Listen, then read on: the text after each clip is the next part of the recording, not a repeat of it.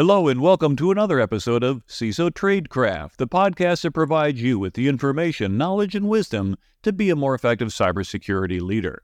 My name is G. Mark Hardy. I'm your host for today, and I have a special guest today, Amer Deeba, who's going to talk with us about all things data security and why you should care about it and what you should do about it to protect your organization.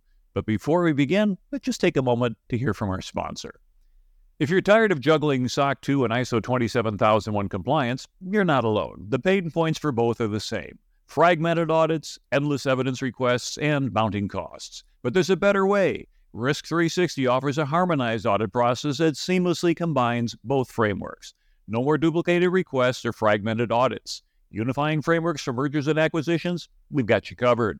Contact Risk 360 today to learn how to unify, streamline, and create efficiency in your compliance experience. That's RISK3SIXTY. Okay, back to our show. Welcome. Glad to have you on there. I'm glad we were able to make the time. Thank you. Pleasure to be here. Thanks for hosting me. Well, I'm pleased to have you, and we'll be talking about some interesting things. But first, let's talk a little bit about yourself. Would you mind sharing a little bit about your background and where you are, and of course, how you got to where you are now? Sure. My name is Amer Deeba. I'm the CEO and co-founder of Normalize. Normalize is a data security platform to help you really secure your data everywhere, starting, of course, in the cloud, across IaaS, PaaS, SaaS, and on-premise. We help customers get the visibility they need around their data, and know what's in it, where is it, how valuable it is, and what are the risks around it, what you need to do to secure it, how to manage compliance, and maintain it on an ongoing basis. It's really a big problem to tackle all at once, and the only way to do it is to have a platform that can deliver these capabilities in a unified, kind of holistic approach around data. I'm a cyber guy. I've been in the space for close to 30 years now. Before Normalize, I was the Chief Commercial Officer at Qualys. I was there for 17 plus years, one of the very early employees, helped grow the company, take it public, and grow it to a market leader, and everything about vulnerability management and cloud security. So if we're going to be talking about data security, I've got the right guy on the call, and I think that's wonderful. Yes, for sure. So thank you again. So for our audience, let's start with some basics. If you remember earlier on my show, several months back, I had Sunil Yu, and he put together a book called The Cyber Defense Matrix. And in there, he created a framework that had a number of different elements. And the landscape consists of devices, applications, network, data, and users. And in looking at his mapping, what he suggests is we can look at across identify, protect, detect, respond, recover, and then map different technologies, different tools, etc., to be able to provide that desired capability. Now, what we think about is that the technology that's going to secure data then is going to be different than device or application or network or users, pretty much by definition, because this was designed to be a mutually exclusive type of a matrix. So you can think of examples. Endpoint security could be things like endpoint detection and response, EDR. Application security, SaaS, DAS, vulnerability management tools. Our network security could be firewalls, intrusion detection systems. User security could be identity and access management systems. And now all of these things are important, and you want to implement them. But if you did all of that, you still would not have data security.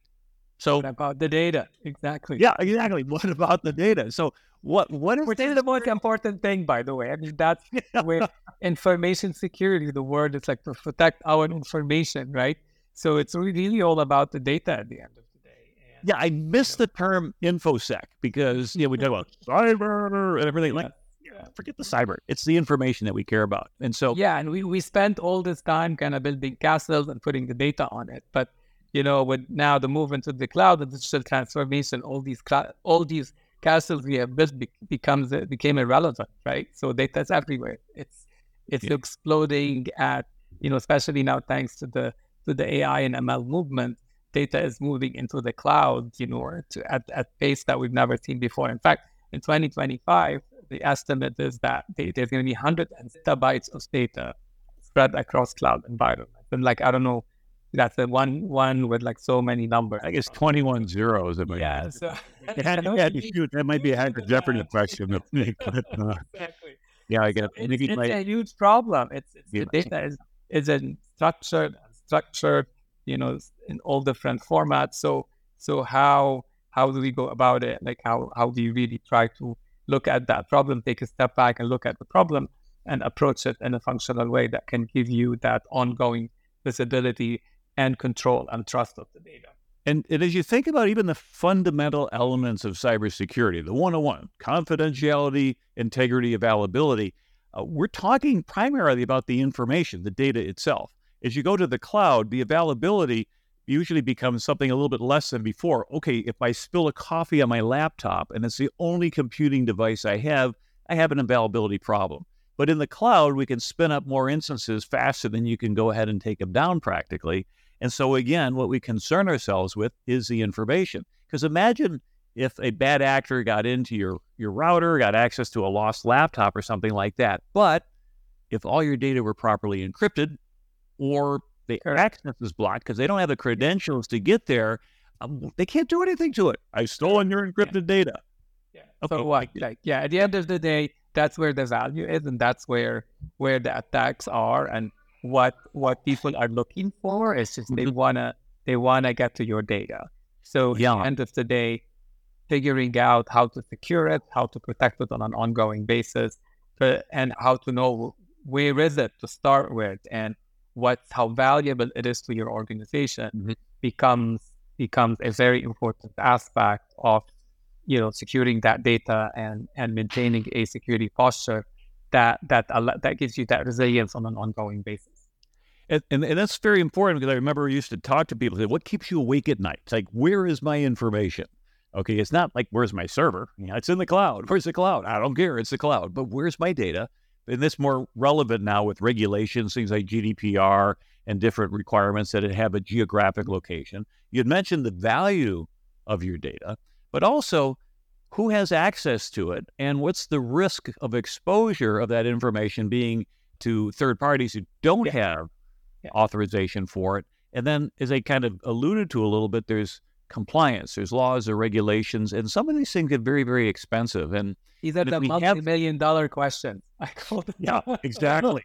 Particularly when it comes to some of these fines out here, and you're looking at it, and you go, holy moly, I didn't even know they'd come up with that stuff. It's like a competition between regulatory.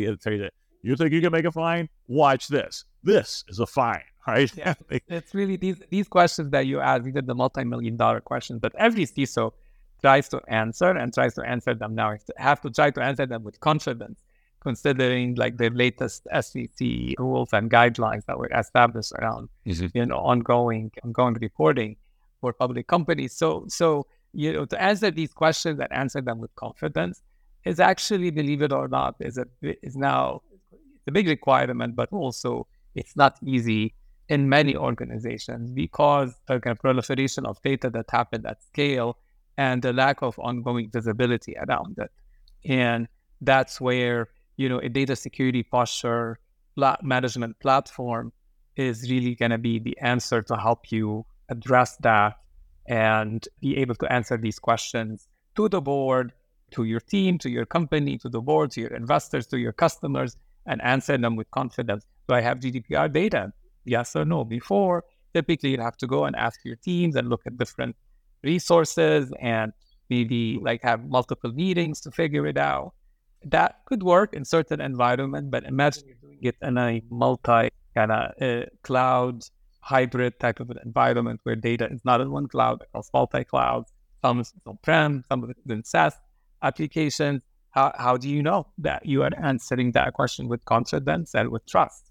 So it becomes really important that you have the right tools, the right telemetry information that you're collecting about your data, so you can answer these questions and sleep better at night.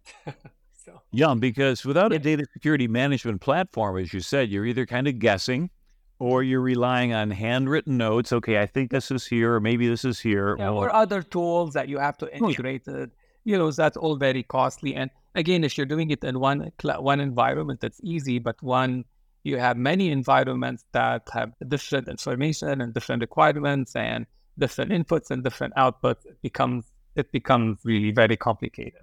Right. So you want to have it done via the right solution that can collect all this telemetry, all this information about your data correlate it together, normalize it the right way for you. So you end up with the dashboard that can, with just one glimpse of it, you have all the answers you need right there.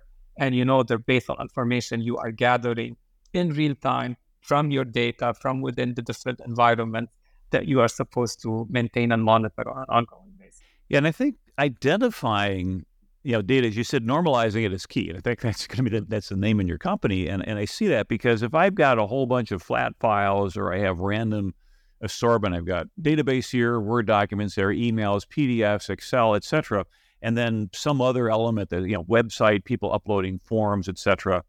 All those represent potential sources of sensitive information that not only could be introduced into the system, but then have to be managed, tracked, and ultimately to their end of life.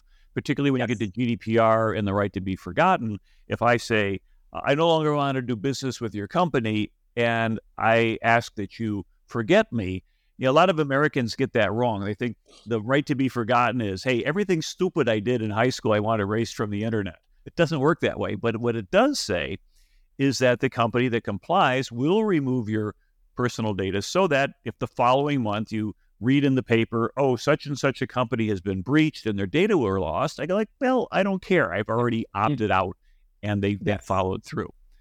But And that data, typically, a lot of applications collect this information about it, put it in an unstructured format. So you can have various pieces about, your PII data that exists in different forms and shapes, and it gets gathered and collected by companies, by different applications that we use daily. Our different applications, we use via SaaS, or when you go to pay your mortgage or to pay your insurance or to pay your car loan or any of that. It's all gathering and PII data about you, about where you are, who you are, all your payment methods, the variety of information that can be connected together also about you. And also sometimes these pieces of information, it's not how it exists as its own entity. It's how it exists as a profile about you and how close of proximity it is within these files that are being gathered about you. So sometimes if certain pieces of information are being gathered, it can be insignificant. Okay, my name, so what?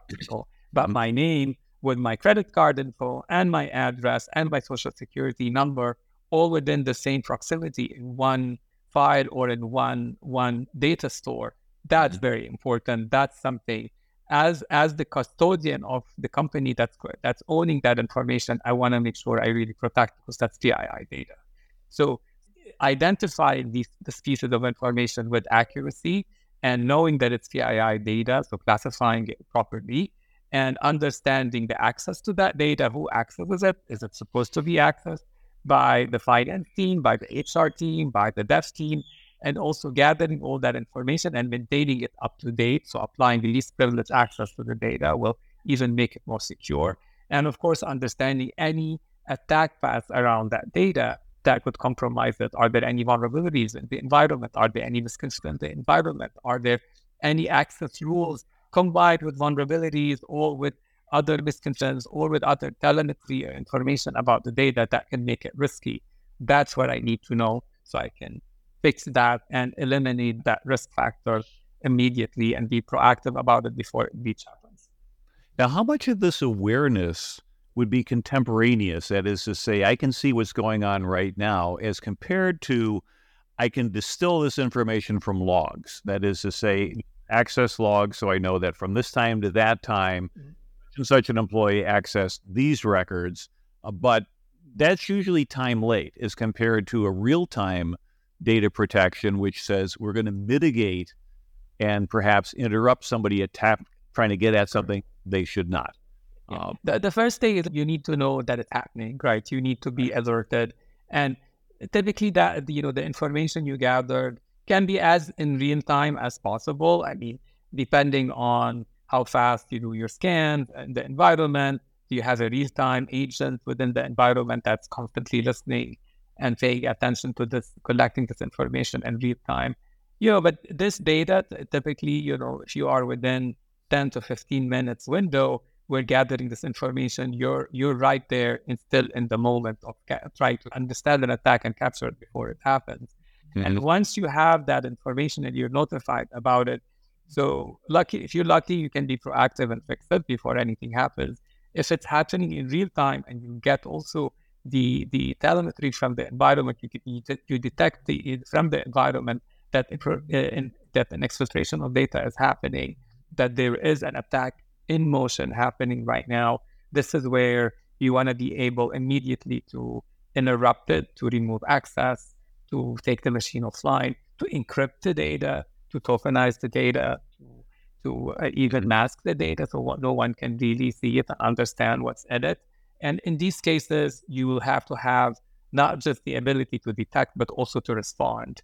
And the response can vary in terms of, is it a type of a mitigation of a response, or is it actually like you really preventing the attacker from accessing your information whatsoever? So, and companies, depending on their maturity, and CISOs, depending also what their business is, what financial business, healthcare business, pharmaceutical business, all these regulated industries have various responses in place based on some of the contracts and some of the SLAs that they have with their customers and how it's structured it. But, it all starts by understanding the security posture of your data and having that security posture always up to date. So it giving you the latest information about your data, then getting the responses from your infrastructure that can tell you in real time if there are any misuse or a misbehavior of users or attacks that is happening in real time that you need to intercept and protect yourself, like in case of a ransomware or a ransomware cyber attacks. If it happens, you want to be able, for example, to immediately restore and get the data that you lost and then be back up and functioning immediately, and then figuring out, who got access to the data. If it's encrypted, so what? Then there's nothing they can do with it and you're up and running. But it's not encrypted, then you have to go and do what you need to do to disclose that and do the right thing with your customers. So if we go back and look at Sunil's matrix, where we have the mutually exclusive MECE, and I'm drawing a blank on the CE, shame on me. I got it on my bookshelf, but I'm not going to go look for it, that it's like collectively exhaustive, I think it is. Mutually exclusive, collectively exhaustive. I mean, everything fits in one and only one spot. And so as we take a look at identify, protect, detect, respond, recover, a lot of what we're talking about here is at the detect phase. Detecting an attack, detecting an intrusion, detecting a problem. If we can protect, that's great, because then we never have a problem. If we were perfect at protection, the whole right side of that cybersecurity kill chain or cybersecurity matrix wouldn't matter. But it turns out that when we protect and detect and respond, that then becomes the tight loop. The recover is something that ultimately we have to get to.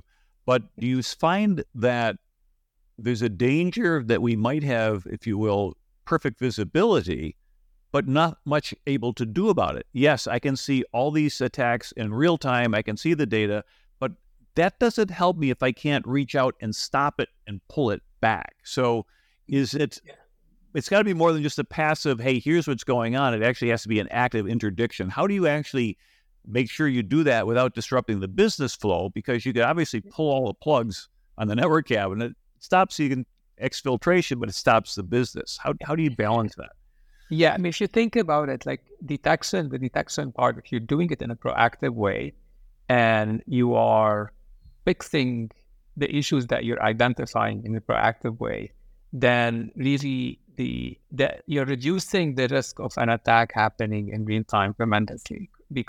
And even when it's happening in real time, the impact of it is going to be much less, because you've already either encrypted the data or took it offline, removed the access that's unnecessary, or to fix the vulnerabilities that are around it, or the misconfigurations that you identified that make that data risky. Still, if an attack were to happen in real time, this is where it's important that you have the right mechanisms to respond not just proactively, but as it's happening. So you need to be able either to encrypt the data, mask the data, for example, take the data offline completely so no one can see it, no one can access it, no one can touch it, even bring out an entire infrastructure and application, bring it offline to prevent that attack from happening. These are the type of responses that, again, depending on the application and the complexity of what you're delivering to your customers, there are various ways where you can approach it. And we've seen it get variation of all of that from many of our customers. A lot have kind of built also around the SOAR engine, so they can immediately understand the problem, apply automation, remediate it, and all of that happens in a transparent way where the end user is not really impacted by it. Mm-hmm. But just being proactive is going to give you a lot of protection after the fact, and will also give you the peace of mind that if you were to get breached, you will have a lot more control of what got breached and what can you do about it, because you've already eliminated a lot of the risk factors, and you've already eliminated a lot of the attack paths around the data that can lead to these big compromises. Yeah, and so if we think about it, where we have our information, we want to keep it, encrypted at rest, so pretty much in storage, encrypted in motion, whether it's TLS or some other protocol. But ultimately, we need to work on the information, and short of getting into a discussion on homomorphic encryption where you can actually work on encrypted data, which is kind of well beyond the scope of what we want to talk about. Yeah, it's somewhat encrypted. Like if the attacker, for example, impersonates someone through an IAM role and gets into the environment, then they have full access to the data. Correct. So there's a lot of these now sophisticated attacks where even the data is encrypted at rest, you can still have access to it. Most applications end up accessing the data encrypted in a way at rest, but they access it, through an encryption, through an access role, or some other mechanism that attackers can also get to it and understand the data that way. So it's important to build that as a holistic, understand that whole infrastructure that you're building at a holistic level, and put the right controls in place. So if an attack is happening, you can apply the right remediation to block it and to eliminate or to minimize the aftermath as much as possible. So it brings up an interesting dilemma or question. If I keep my information encrypted at rest and someone, quote unquote, steals my encrypted database, my initial thought is, okay, that's not a breach, it's not a disclosure, I have not suffered a compromise. But then it brings up the question to say, well, my people can make sense of that information. So instead of just narrowly focusing on the data, I also have to look at their credentials. Did somebody get into the credential store? Whether it's Mimikatz pulling something out of memory or the like. Yes. Does that fit within the same definition that we're talking about knowing where my data is, or is that out of scope? Of course. Yeah, secrets and keys and credentials, these are some of the information when we're scanning for your data or what's in my data. Does it have any of that information? Any passwords, any keys, any encryption mechanisms that if someone gets to them, they can get to other pieces of the data, or also on its own, they're very important because they can give you access to other pieces of information. So all of that is considered like sensitive data, and it can vary from one environment to the other. So our scan engine for example, in our case, comes with a lot of these by default, so you can identify them, but you can further even customize it in your environment to identify additional sensitive information that can be very specific to the environment you're in or to the applications that you are building. And if we don't have it out of the box, then you can train the system, you can train the scanner to do it for you on an ongoing basis. Well, that's good sense. So now what we have is, as you say, data at rest, data in motion, understanding what it is, being able to convert it from just some sort of a random flat file to saying, hey, there's some structure to it. And oh, by the way, this is PII, this is protected health information, this is payment card information, whatever bucket it happens to fit into. And that's normally just done by looking at the format, the content, and there's rules. I know Microsoft Purview has a way of checking for that, where they can indicate, yeah, we think you just sent something that is a PII. Do you really want to look at that? Yeah, exactly. Yeah. Do you see kind of those built-in tools like from Microsoft being something that will be adequate to the task? Are they a feel-good capability, or are they just one more layer of defense that should exist behind a more formal structure? Again, it all back on your use case and how diverse it is, multi-cloud environment. Example, Microsoft mainly supports their own environment. Sometimes they do a very good job with it. So it goes back to your use case and what you're trying to do with. We see a lot of our customers, if they're in Azure, they're in GCP or AWS, they have multiple SaaS applications, they have still data on-prem. And they want a holistic approach, not just a piecemeal approach where I can, see it here, but don't see it there, understand the problem here, but not in these 10 other places. Because that data, as we talked earlier, is moving very fluidly across their environments and it's being propagated sometimes without knowing. Whichever technology you're using or set of technology you're using, you need to make sure that it gives you enough coverage to cover the various use cases around the data. And also, are you just doing discovery and classification? Are you taking it one step further to remove access?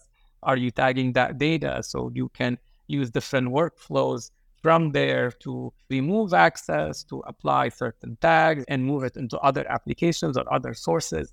So all of that, that's why the accuracy is very important. And having that coverage across the entire landscape of your data becomes where you need to, when you're implementing your data security platform and solution, that's what you need to take into consideration. And that makes sense, because I'm thinking now that if, let's say, I've got an intern or somebody who's careless, or and not picking on interns. I mean, I've got some folks I work with that are just wonderful people, but they don't have the skill and the training, and they're prone to make mistakes. So somebody takes an S3 bucket that's going to have PII, and they incorrectly configure it so it's now internet facing. Yeah. Typical problem that you see pretty much happens. Yeah, it happens a lot. Intern. It happens pretty much in every environment, in large enterprises, medium enterprises.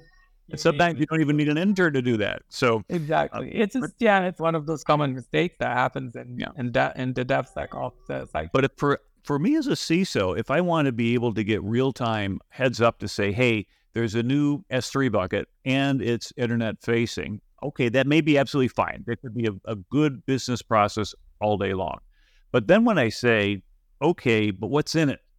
Well, I don't know what's in it. Now, is there a way I can say... what's in it with confidence? But it could be tagged. Like sometimes environments get tagged, oh, this has PII data. Okay, so what type of PII data? How much PII data is in it? If it's a structured file or machine generated, you can guesstimate it. But if it's, for example, a man-made, like an S3 bucket where a lot of contributors added to it, then you really need to go through it in a detailed way and make sure that, it has PII data, what type of PII data, how valuable that PII data is. We generate, every time we scan a data store, a value for the data, which is based on all the sensitive entities identified in that specific data store, how valuable it is, and what percentage of that data is at risk. So that really allows you to think from the remediation point of view, to prioritize based on that. And also to take it to your board, say, if that data were to be compromised, my cost will be that much. Now, when it comes to dealing with the cloud, you said we want to put some value on the data. One of the concerns I think we have is in multi-cloud environments, where a company is going to have something in Azure and maybe something over in Google Cloud and maybe something over at AWS. A lot of those cloud environments have organic tools that are helpful for identifying information. I kind of mentioned Purview as Microsoft's thing, which I can use to spot things going by on email. But I don't think they play well with others, so to speak. So does that speak to a need to have a more comprehensive tool for a multi-cloud environment? Yeah, absolutely. Everyone which company now is not in a multi-cloud hybrid environment to have data across in a couple of clouds or sometimes 3 clouds or all of them and still data on-prem. So that's why you really need to evaluate your use cases and pick the solution or combination of solutions that give you full coverage so you can understand the data, measure it and discover it, measure it, understand what's in it, classify it the right way, and then take the right, basically, actions from there and on it across, no matter where it is. Most CISOs and customers that we talk to, they says, well, ideally, it's one platform that does it all. One place, one dashboard. I get in, I log in, and I see it all. That gives me what's in my Azure cloud, what's in my Oracle cloud, what's on-prem, what's in these SaaS applications that I'm interested in, rather than piecemealing it and trying to combine it together and maintain all these tools to give you that full visibility. Even just tagging it, with some cloud environments, they allow you to tag the data, or this is PII data or HIPAA data. So what? It's how valuable that is, how much PII data you have in these data stores. if it's a structured data store or, it's machine generated environment, it's easy sometimes by sampling few lines of it or few rows to kind of estimate what's in there because it's machine generated. But if it's not machine generated and it's multiple contributors created that data store with information gathered from multiple sources, then this is where it's important to really scan it in details and understand what's in it and how have that level of accuracy to figure out how much PII data is in there, what's the value of that PII data. What we do, we assign a monetary value to that data, which is if that data were to be compromised, that value, that's going to cost you that much. And we assign that value based on the number of sensitive entities and sensitive profiles or classifications that we've identified in one specific data source. And that gives customers the ability to prioritize remediation and to take that information up to the board when they're trying to get budget to say, okay, if this data were to be compromised, it's going to cost me. A good estimate will be that estimate that I got from Normalize. So it's a very powerful tool to bring the level of importance, take it to your board and to take action on it. And again, just having that coverage across all your data, wherever it is a very powerful capability that really allows you to sleep much better at night and to have a lot of confidence in what you're doing around your data. And I think being able to go to a board or even a budget meeting and be able to have a quantification of what the risk is. Hey, here's what our data is worth. Well, how do you know? Well, so it's one thing to just simply say, well, it's my guess. Or it's another thing to say, well, last year when we were compromised, we paid this fine. We don't really want to be there. But it sounds like are you able to crowdsource that information for values? Do you gain that based upon looking at GDPR fines that have been issued over the last couple of years? How do you Exactly. It's a combination of sources that we collected from multiple various kind of industry reports and feeds that provide us this information from third-party breaches that happened. And all of that is collated together to our research team. And we have some AI capabilities behind it to surface it in the tool and assign it to various data stores based also on the industry of the customer and where the cut you're in finance or healthcare or other regulated industries. And then also we allow the customers to further customize it more within their environment based on what they know most about it, since they know a lot more about it than we do. Yeah, because I know Larry Poneman's studies, he'll publish it with sponsorship. They call it like the IBM study, but it's really the Poneman Institute. He's done some nice breakouts by nation, by industry, number of records and things such as that. And I think it was a Verizon data breach report, which was a little bit more specific. Big source for us. Yeah. It's more of a logarithmic sort of a chart. Yeah. It's not like if I lose 100 records and it costs me $100, $100 million doesn't cost me $100 million. At some point, it kind of tops off. It's like a fixed and variable cost. Yeah. And that's why we take all that information based on what we actually identify from your data and mesh it together, and then apply additional analytics on top of it to derive that monetary value. And we make that so visible right there from the moment you log into the product, so you immediately understand the value of your data, and you can monitor that over time from a risk point of view. How much it's.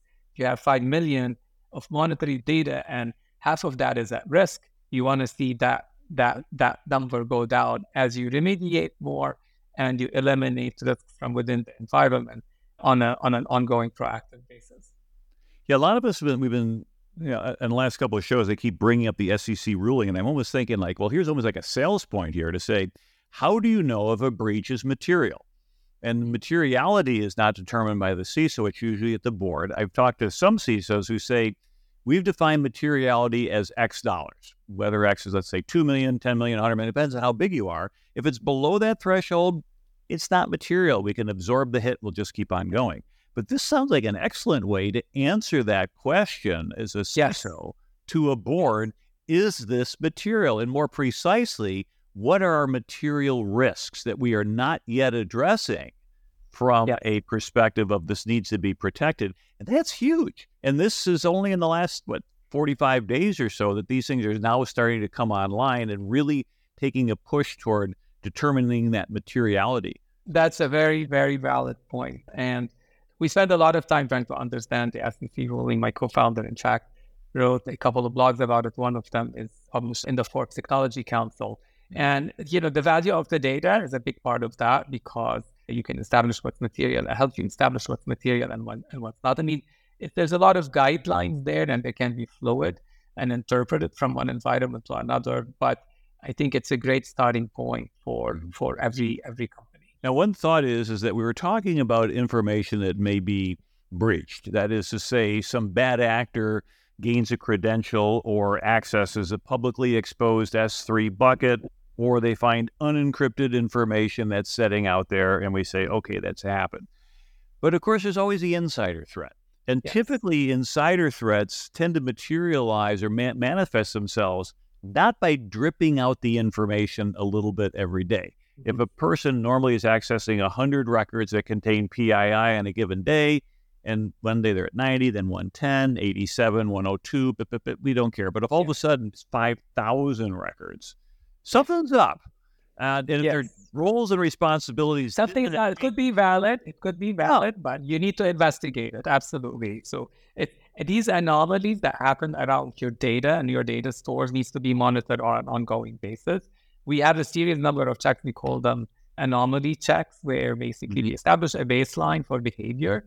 If once that behavior is breached in a way, like where it's changed drastically from the threshold that you set, then you get alerted. It could be the number of files being copied or number of commands, copy-paste commands that are happening within data stores. These are just simple examples. Or are you compressing the data all of a sudden and zipping chunks of it to transport it out of the environment? These are all anomaly checks that we can help you immediately identify and alert someone to it, and page somebody to do it, or remove access for someone immediately for that person that is doing that. Remove access until you investigate and open a ticket to investigate the problem before you enable access again. And again, based on customers' use cases and their maturity cycle and how they want to approach the problem, we've seen it from, okay, yes, we know it happened, we're going to go look into it, all the way to being able to block access and investigate the person who's accessing the data and what they're trying to do with it. And probably the last thing I'm thinking of, as I want to be conscious of our time, is what about generational data?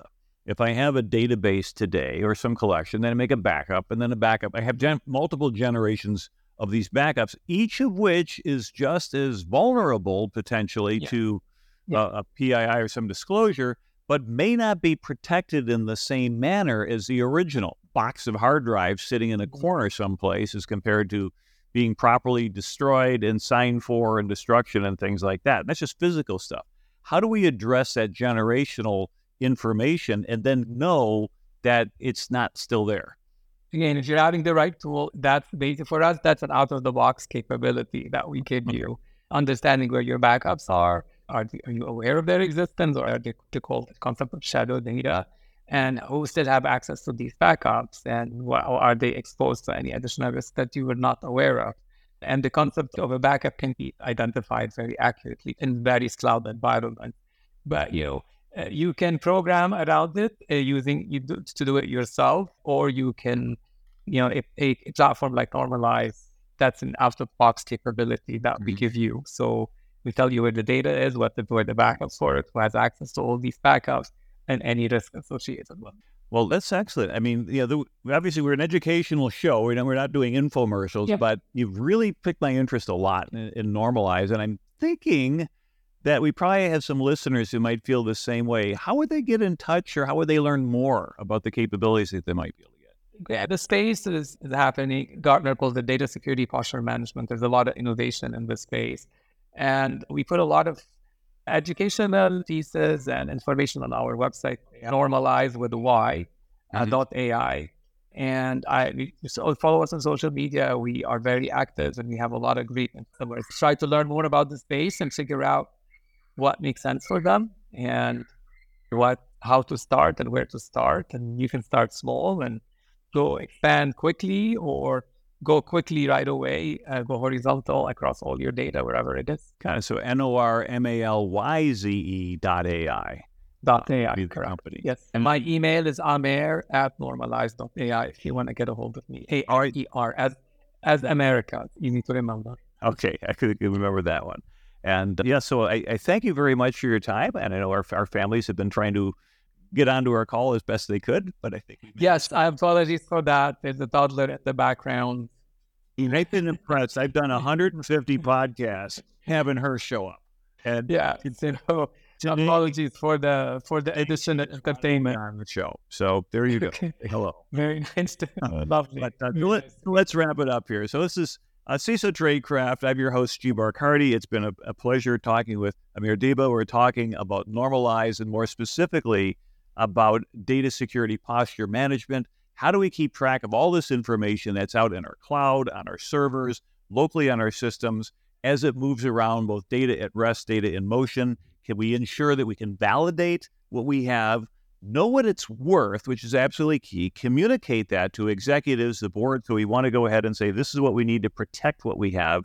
And it's also useful for budget justification, as well as potential compliance reporting. And so all those things are really great capabilities to have for an organization that is missing them.